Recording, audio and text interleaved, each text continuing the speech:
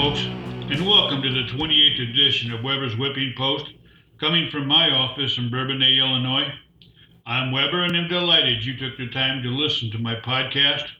This episode is entitled Suggestion from a Whippersnapper. Today I'm going to talk about the political hack Jack Smith, Ron DeSantis, hate crime, the Second Amendment under attack again, Obama, Devon Archer, and some other material before winding up with my latest opinion piece. But first, this broadcast is brought to you by Jeff and Brandon Chiro at Court Street Ford, now in their 40th year servicing the Kankakee County area. Stop by their showroom at 558 William Latham Drive in Bourbonnais and check out that amazing GT in the showroom. You can save up to $6,000 on a selection of Ford 150 pickups, which is what I drive. Court Street Ford is open from Monday through Saturday, offering new car and truck sales, pre-owned autos, and vehicle servicing. You can call them at 815-348-7024 or check out their website at courtstreetford.com. Order the Ford of your dreams today. Speaking of sponsors, if you would like to be a sponsor on this program, please contact me at aweber1957@gmail.com. I probably have some of the best advertising rates in the business as I work cheaply. By now I probably won that $1.55 billion lottery, in which case you can call me at 800-WHO-ARE-YOU? According to constitutional law professor Jonathan Turley, political hack Jack Smith's latest indictment of Trump threatens to destroy the First Amendment by giving the government power to criminalize what might be considered political lies by some.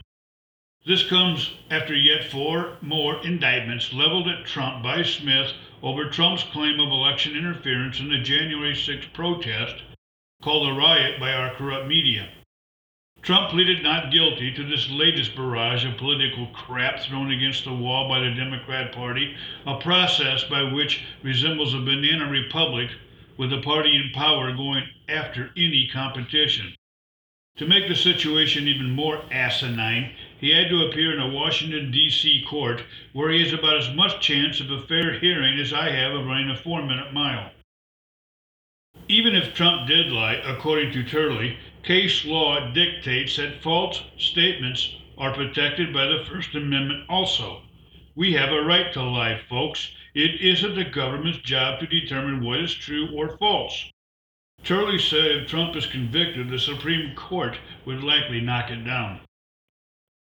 Speaking of election interference, which I believe wholeheartedly, as do most of the people I associate, Ron DeSantis took an odd position recently in Iowa at a campaign event. He now says the claims of 2020 election fraud are untrue and any irregularities were more likely a result of changing procedures due to COVID. This is a disturbing response from the candidate most Trump voters were holding on to in case Trump gets knocked out of the primary, or those who hope DeSantis might be a vice presidential candidate. Nearly every Trump voter believes there was election fraud, and it's doubtful we will ever change our minds that a man with dementia could campaign from his basement and get 81 million votes. We're just not that ignorant, folks. I wonder if DeSantis is not feeling pressure from his largest contributor, Robert Bigelow, who has recently said he will not donate any more money to DeSantis if changes are not made. If true, this would be very unfortunate, showing money is doing the talking with DeSantis, not the man who looked like a great candidate for 2028. Oh well, there's always Virginia Governor Glenn Youngkin or businessman Vivek Ramaswamy as the next great conservative hope. I wonder if either might be a VP pick for Trump, thus greasing the wheels for 2028. Happy birthday to my daughter Becky, who turned 40 this week. Also, guitarist extraordinary Rick Derringer turned 76 years old this week. He has some claim to fame being part of the McCoys with their debut single, Hang On Sloopy, in 1965. He also had the hit Rock and Roll Hoochie Coo and played lead guitar for Edgar Winter's hits Frankenstein and Free Ride in 1973.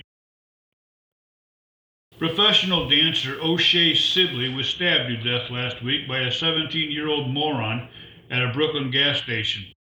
Evidently, Mr. Sibley was a gay man and also black, so the suspect has been charged with murder as a hate crime. I'll be damned if I understand the distinction. The left-leaning Wikipedia has printed a word salad that would make Kamala Harris blush about the topic. 9,056 words to be exact. A hate crime is a prejudice-motivated crime which occurs when a perpetrator targets a victim because of their membership of a certain social group or racial demographic. As I have physically bought gas in Brooklyn, let's just suppose that was me that kid murdered. Because I'm white and not gay, there would be no hate crime attached to the offense. Why not? If it applies to one person, why not another? Wikipedia lists groups limited to, and I quote, ethnicity, of which I'm English descent, that's an ethnicity, disability, I wear hearing aids, a definite disability, language, I speak English, albeit somewhat profane, but that's a language, nationality, I'm American, that certainly fits the profile. Physical appearance, well, I'm round and have a white beard, that's a little different than the average guy. Being over 65 definitely makes me a minority, like about 7% of the population, and on and on. So the point is, why is it a hate crime just because Mr. Sibley was black and or gay? Why is the crime against him somehow greater than had it been me who was murdered? Is his life somehow worth more than mine or other hapless murder victims, which happens every day? If the perpetrator gets more years in prison because of the hate crime associated with his heinous act, then it makes Mr. Sibley's life more viable than mine. How is that fair? And of course, Beyonce had to pay tribute. Only right in this woke society, since he evidently was dancing to a Beyonce song when he was sought out and stabbed. The CNN news site had a large black box that said, "Rest in power, O'Shea Sibley," whatever the hell that means. How does one rest in power? They're dead. It was a crime to murder the unfortunate Mr. Sibley. Another crime is giving him special dispensation at the expense of others. Hey Darwin, guess who taught Jack Daniel how to make his famous whiskey? A slave by the name of Nathan Nearest Green. Born in Baltimore, Green operated a distillery for a minister, grocery store operator, and slave owner by the name of Dan Call in Lynchburg, Tennessee. The middle-aged slave taught a hard-working Scottish boy of about 12 how to make whiskey in a barnyard still. When Jack Daniel opened his backwoods distillery in 1866, he hired Green, recently emancipated, as his first master distiller. And the rest, as they say, is history. Comrade Don Beyer from Virginia, a Democrat in the House, is doing his socialistic best to deny you your Second Amendment rights. He and 37 other socialist Dems introduced a bill to charge a 1,000% excise tax on assault weapons and high-capacity magazines. You heard that correctly. This would take the price of a $1,000 weapon to $10,000. Your Second Amendment right be damned. In a letter to Speaker McCarthy, Beyer wrote that gun violence is the leading cause of death to children in America since 2020. Last year, 1,686 children were killed by gun violence. No, Comrade Beyer, gun violence was not the leading cause of death. Abortions were. There were 620,000 abortions in 2020, dwarfing gun violence statistics. Put your 1,000% markup on abortions first, get rid of your security details or bodyguards, and then get back to us, you communist troglodyte, and learn your damn history.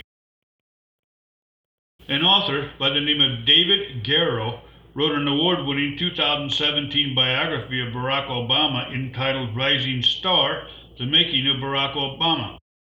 He gave an interview recently to Tablet, an online magazine focusing on all things Jewish. He had many claims that have stunned the Obama-adoring community, none of which was larger than Obama's first memoir, Dreams from My Father, was largely fiction. Somehow, that came as no surprise to me. He was a 34-year-old nobody when he wrote that book. So, If you were marooned on a deserted island for the next 5 years with a stereo, what would the one album you would want to have with you? I would want the Dark Side of the Moon album by Pink Floyd. Email me at aweber1957@gmail.com with your selection. If I get enough responses, I'll get you the results next week. Please don't ask how long the extension cord has to be to power it up.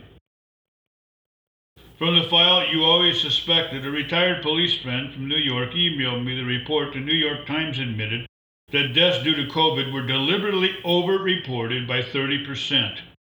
The fraud was perpetrated by the Democrat slash media slash medical cabals in order to terrorize and panic America into accepting their commands. He also stated that little Lord Fauci knew all along paper masks didn't work against the virus, but just like the power he had to make it mandatory. Still trust your government? Did you hear where Devin Archer, who was Hunter Biden's old buddy and business partner, testified recently before the House Committee on Oversight and Accountability? He said that top Burisma executives requested Hunter Biden's help with a former Ukrainian prosecutor by the name of Viktor Shokin. The request was made during a meeting in Dubai at the time when both Archer and Biden sat on the Burisma's board. Burisma is a holding company based in Kiev, Ukraine, for a group of energy exploration and production companies. Shokin is the same guy Joe Biden bragged about getting fired in 2016 by Ukrainian President Poroshenko before the Obama administration would release $1 billion in loan guarantees. According to FBI Form FD-123, both Joe and Hunter Biden were the beneficiaries of a $10 million payday by Burisma for getting Shokin fired. The money is confirmed through bank records. It's mind-boggling that we live in a country where it is known with almost 100% certainty that the sitting president of the United States, along with his brother and drug-addled son, colluded with both China and Ukraine, unabashedly selling himself to the foreign entities and misusing taxpayer money to enrich himself. And while the news and proof of these nefarious, immoral, and treasonous incidents multiply, the Democrat Party and the U.S. Department of Justice turns a blind eye, instead choosing to chase a presidential nominee into hell at the behest of the same sitting president. If that's not a banana republic, I don't know what is. And worse, there is the rot and the stink of the American mainstream media that turns a blind eye by going along, thus aiding and abetting this travesty of justice. Historians will mark this as the turning point in this country when, as all empires do, we collapsed under our own weight. Excavation at the Roman city of Pompeii continues to this day, which frankly came as a surprise to me. Pompeii, near Naples, Italy, was buried under nearly 20 feet of volcanic ash upon the eruption of Mount Vesuvius in the year 79 AD. About 11,000 inhabitants perished in the eruption. Recently, they found a painted wall called a fresco in which there was a depiction of what looked like a pizza on a silver platter. The site was first excavated in the 1800s and thought to be a laundry and left alone. Since going back to take another look, they found a bakery oven, a kitchen shrine, remains of a mattress, frescoes, and 3 skeletons. Alas, it couldn't have been pizza as we know it, though. Tomatoes were native to South America only at the time, and mozzarella hadn't been invented yet. It was probably no more than focaccia bread with some toppings. Good God, don't tell my wife about this, but gray divorce is on the rise. I never heard of this before, and the very thought of it is terrorizing my dreams now. Gray divorce or silver splitters are couples in their 50s and above who are getting divorced, resulting in many of them living alone. Over 1/3 of people getting divorced now are over the age of 50. Susan Brown at Bowling Green State University states that divorce rates for the overall population are declining, except for older adults, and is even rising for those over 65. They list all sorts of reasons for getting divorced, including politics, COVID, vaccines, drifting apart, and grandkids, which I can understand. But the one that kind of pierced my heart was the client who told the Houston divorce attorney, I do not want to die next to that man. I'm out. Whoa. Why would couples want to go 30, 40, 50 years and then split the nest egg in half and then live alone? I'm somewhat of a loner and it still defies logic to me. I could not imagine life without my bride of 43 years. I have to wonder if this is just another big city thing. Hey, did you know community banks are in the community? That little nugget is courtesy of our Vice President and part-time rocket scientist Kamala Harris, spoken last week at an event in the District of Columbia. Break up the Cubs. The Cubs are hot. They scored 36 runs in 2 games, the best since 1897 when they were called the Colts. Then they got shut out by the Braves Friday and came back Saturday and scored 8 more runs, 44 runs in 4 days. And in doing so have climbed back into the National League Central. This run goes back to the All-Star break. 145 runs in 19 games, the best in baseball, and 43 more than the second place teams. They became the first team in history to have 10 extra base hits and 5 home runs in consecutive games. I guess they might be proving me all wrong after all when I predicted they'd finish in the middle of the division and out of the playoffs.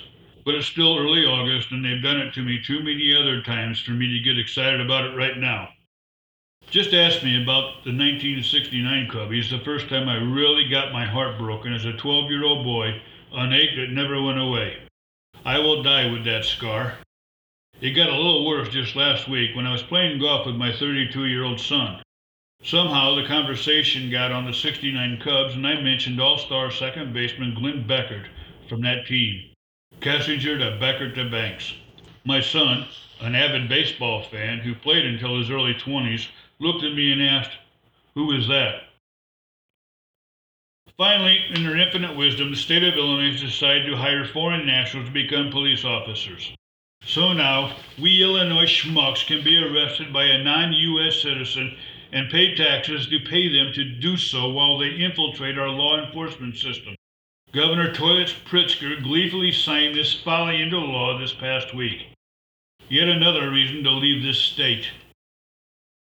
Hey, this episode came to you from the George Ryan Jr. Insurance Company. You can depend on the George Ryan Insurance Company for nearly all your insurance needs and in many different states. Call the fine folks at Ryan's Insurance at 815-936-0075 for a quote today. That's 815-936-0075. Or you can look them up on their website at www.grinsured.com. So last Wednesday, Republican Senator Mitch McConnell from Kentucky was giving a news conference. Behind him were a few peeps, all nodding noggins in unison. This is what politicians do. They put cohorts around them when speaking to show a unified front as if to make their deceptions sound official. This sanctimonious practice is pathetic. Having said that, on this day, it was fortunate for McConnell to have had them there. A few sentences into his speech, he had what is politely called a senior moment. He froze for 28 seconds. It was apparent by his face he either had no clue how to enunciate the words he wanted to say, forgot what he wanted to say, or forgot even who he was. One was left to wonder if the man had had a Fetterman, otherwise known as a stroke. Now, I'm not in the habit of making fun of people with disabilities, but in this case, Senator Fetterman, due to a combination of a severe stroke and ignorant Pennsylvania voters, is in a position he has no business in and is a liability to our country. McConnell's colleagues showed concern and whisked him away, but for anyone who saw it happen, it left an indelible mark. It was cause for concern and I suppose embarrassing for McConnell, if the man is capable of humiliating. California Democratic Senator Dianne Feinstein's mental capabilities have been questioned since 2020. She's still there, wheelchair bound, and reportedly is regularly confused. Last year, she questioned who Vice President Kamala Harris was when Harris voted to break a tie in the Senate. I might question why Harris is vice president, but that is a different rant. Consider that Mitch McConnell is 80 years old and has been in the Senate for 38 years, and that Dianne Feinstein is 89 years old and has been in the Senate for 31 years. Chuck Grassley from Iowa is also 89 years old and has been there 42 years now. That's 111 years of living lavishly off taxpayers by just 3 senators. Frequently, we hear the call for term limits, which to an incumbent congressman holds about as much weight as reducing their salaries. It's never going to happen unless we get someone that is an independent thinker in office with a spine to stand up to anybody. Hey, wouldn't that be Trump? Sorry, this is not a Trump campaign rant. Perhaps it would be easier to pass age limit restrictions than term limits. An age limit restriction would have the benefit of limiting terms to some degree. The fact is, we don't need the aged with little energy and geriatric issues meandering the halls of Congress. If I were to be introducing a law, I would push for an age limit of 80 years old. Nobody can run for any office if they're 80 or older. That would include president, too, so Biden would not qualify. Now wait, I know what some of you 80 or older are thinking, and this young whippersnapper doesn't mean to demean you. If you're over 80 and possibly able to whip me due to your great vitality and mindset, please don't email me. I understand there are outliers to every rule, and there are some very spry and wise folks older than 80. I have friends whose wonderful mother is 89 or 90 years old, and she has more vitality and spunk than any 3 people I know combined. But come on, we have to set an age limit somewhere, don't we? Otherwise, we'll continue to get fossils like Feinstein, McConnell, Pelosi, or Biden, who all have age-related issues with political machines keeping them in office. They have gotten so used to the power and graft they so greatly enjoy, they ain't never going home unless in a box. The exalted cyclops of the Ku Klux Klan, Robert Byrd, Democrat from West Virginia, was there for 51 years until he finally died at 92 years old. Whether we set the age at 80 or 85 is just common sense to limit people by age and or fitness to ensure we get maximum productivity from congressmen in Washington, D.C. By setting an age limit, we might get close to some semblance of term limits, which we know is needed but will never get passed by those in power. This whippersnapper doesn't know how to make this happen, folks, but hope the idea might catch fire so that someone might. Hey, that's all I got for you, folks. If you like this podcast, please tell others. Check out my blog at www.weberswhippingpost.com. Thanks for listening. Bye now.